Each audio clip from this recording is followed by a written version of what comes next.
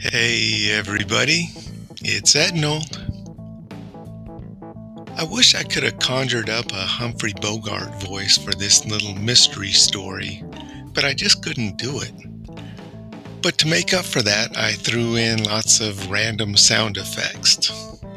It'll probably still sound better if you can just imagine Bogey reading this one in his voice. This is the case of the cold-hitting catcher.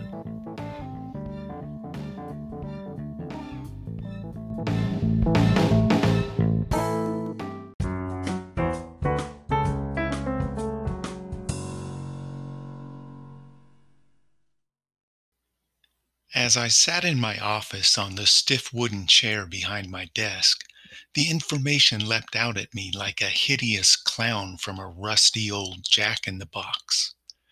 I snuffed out my lucky strike on the lone remaining ice cube in my otherwise empty glass of Johnnie Walker. I don't like smoking and drinking, but it's part of the gig, so I do it. There it was, the first big break in my very first case. 1998. Gadzooks, that's got to be the key.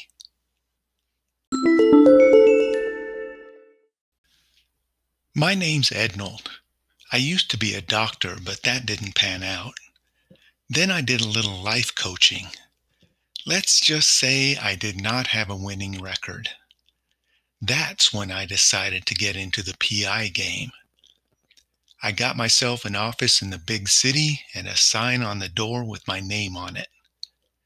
I guess it's not really a big city, but you might consider it a big city if you're from someplace really small. And if what I'm seeing right now is true, I am in the right business, I was saying to myself when the door opened and she walked into the room. This dame was hot.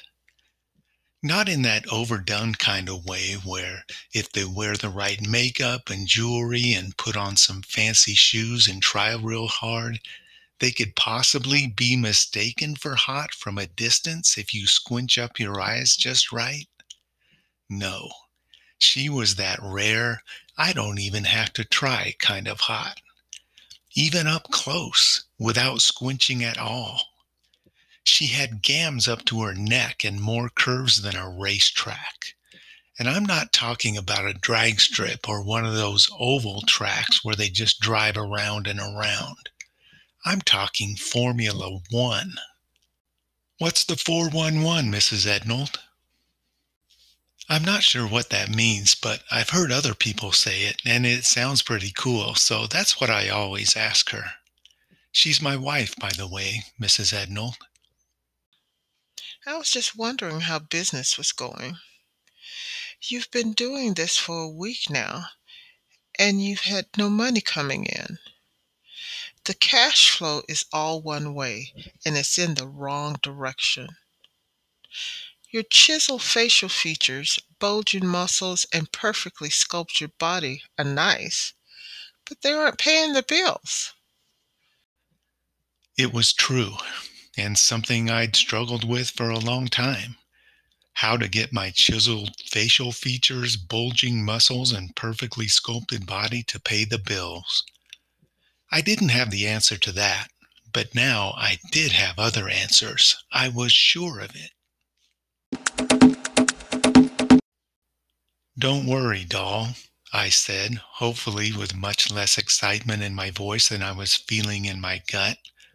Or maybe it was just that breakfast burrito I'd picked up from that place down the street this morning. I'm on to something big, babe. Load up the bucket. We need to hit the road first thing in the morning.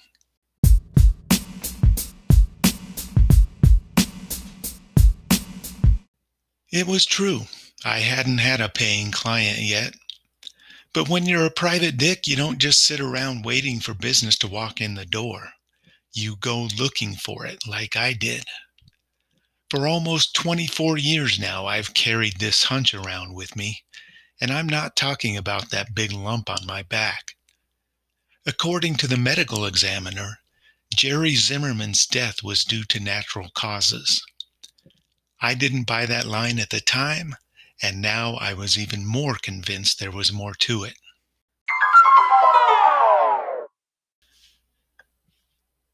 Even if you're a big baseball fan, you probably don't remember Jerry. You have to be a big, old baseball fan to remember him. The Boston Red Sox gave him a fat signing bonus when they drafted him straight out of Milwaukee High School in 1952. A catcher, Jerry played almost an entire decade in the minor leagues before being traded to the Cincinnati Reds, where he finally made it to the major leagues. He even played in a couple of games in the World Series as a Red in 1961 against the Yankees.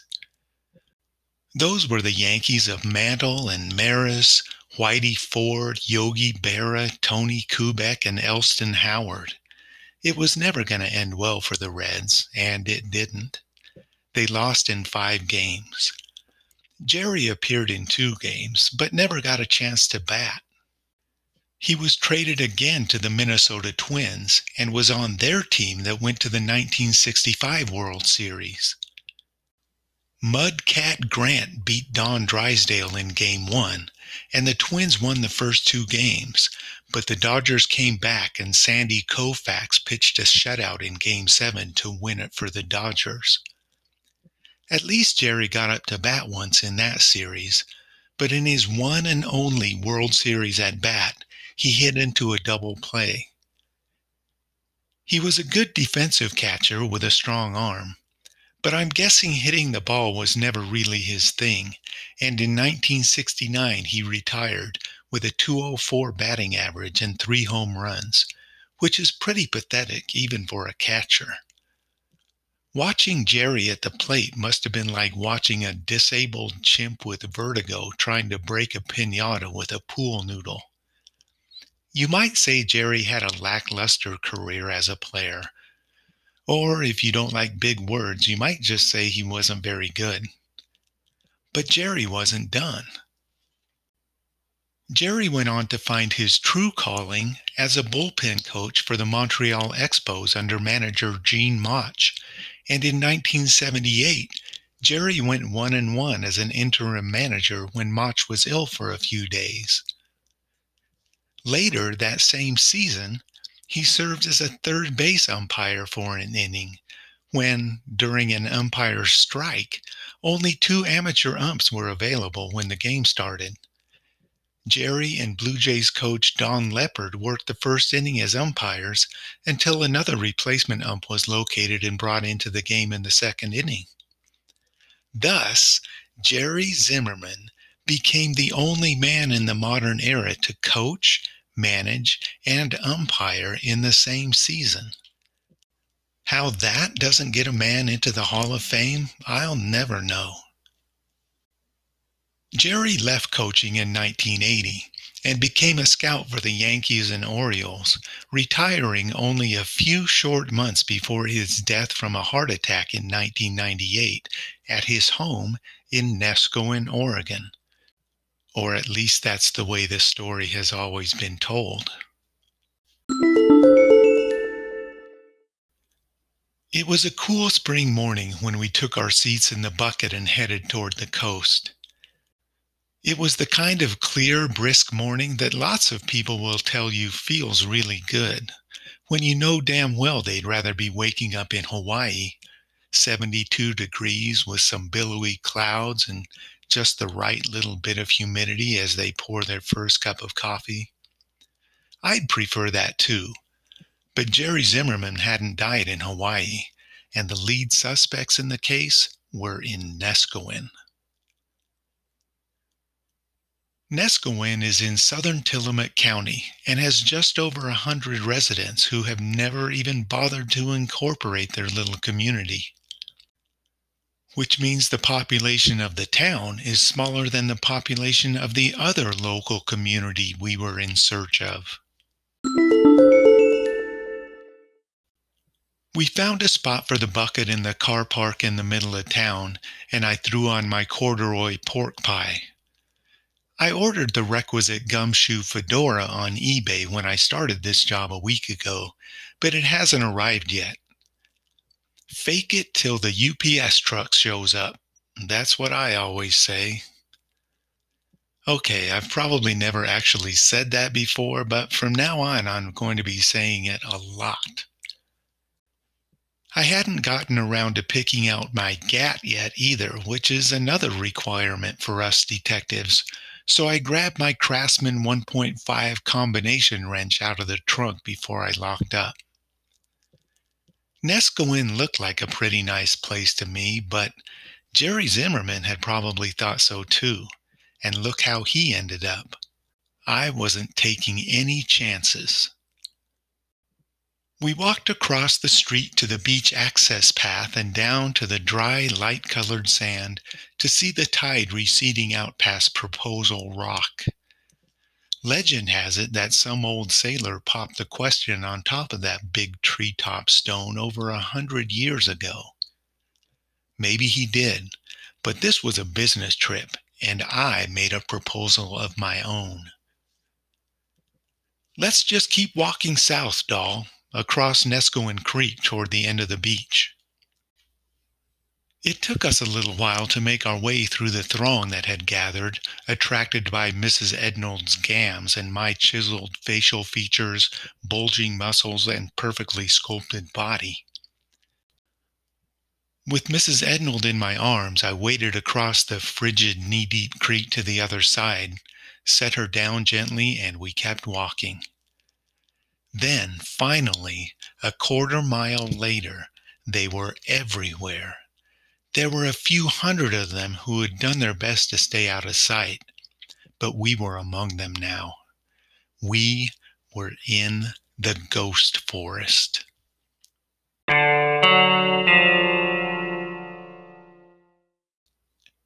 At one time, the ghost forest was just a regular forest of Sitka spruce trees.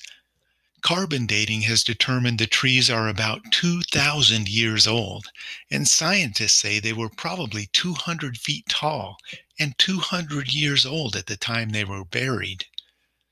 According to just about any other source you go to, the forest was buried due to a massive earthquake in about 1700 and only recently revealed. Us Hawkshaws know that is wrong. This ghost forest wasn't the result of any sudden seismic event. They were buried in the sand, that's true, but it happened over a decade or two, or more, not in one abrupt incident. For unknown reasons, the trees were gradually buried by the sand and died, which also cut them off from the decaying effects of oxygen and microbes, which has preserved them until recently. Now, when the tide is out, they stand as an eerie reminder that this coastline hasn't always looked the way we see it today. As they've become exposed, they have begun to decay, and scientists from OSU are hastening to take samples from the stumps to study their rings before they disintegrate. So why can we see all these stumps now when they were buried for around 20 centuries? Well, a while ago, there were some pretty severe storms that scoured 10 feet of sand from the beach, revealing the hidden tree stumps underneath.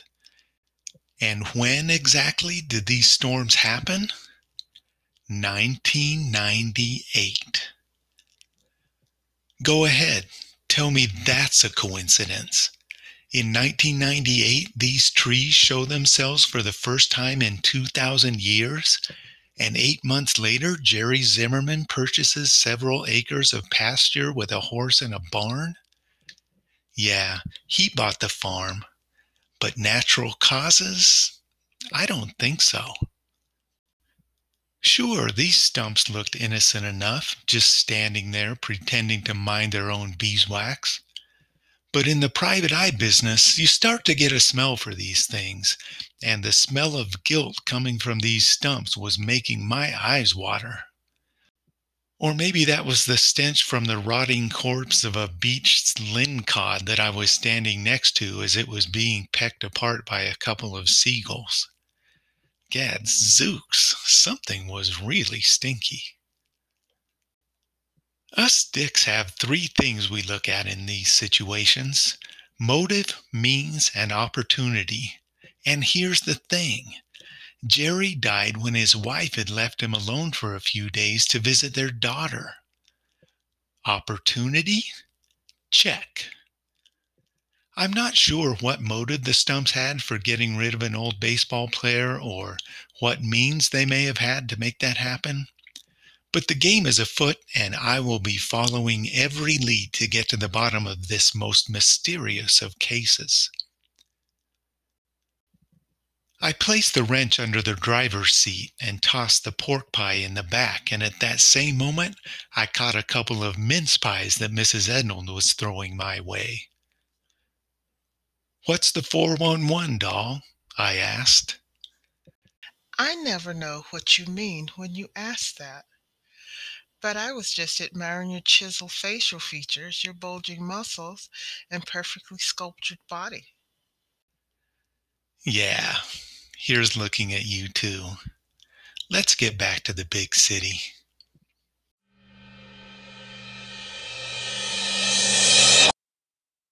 There you go. That was the case of the cold hitting catcher. Hope you liked it, and I'll catch you next time.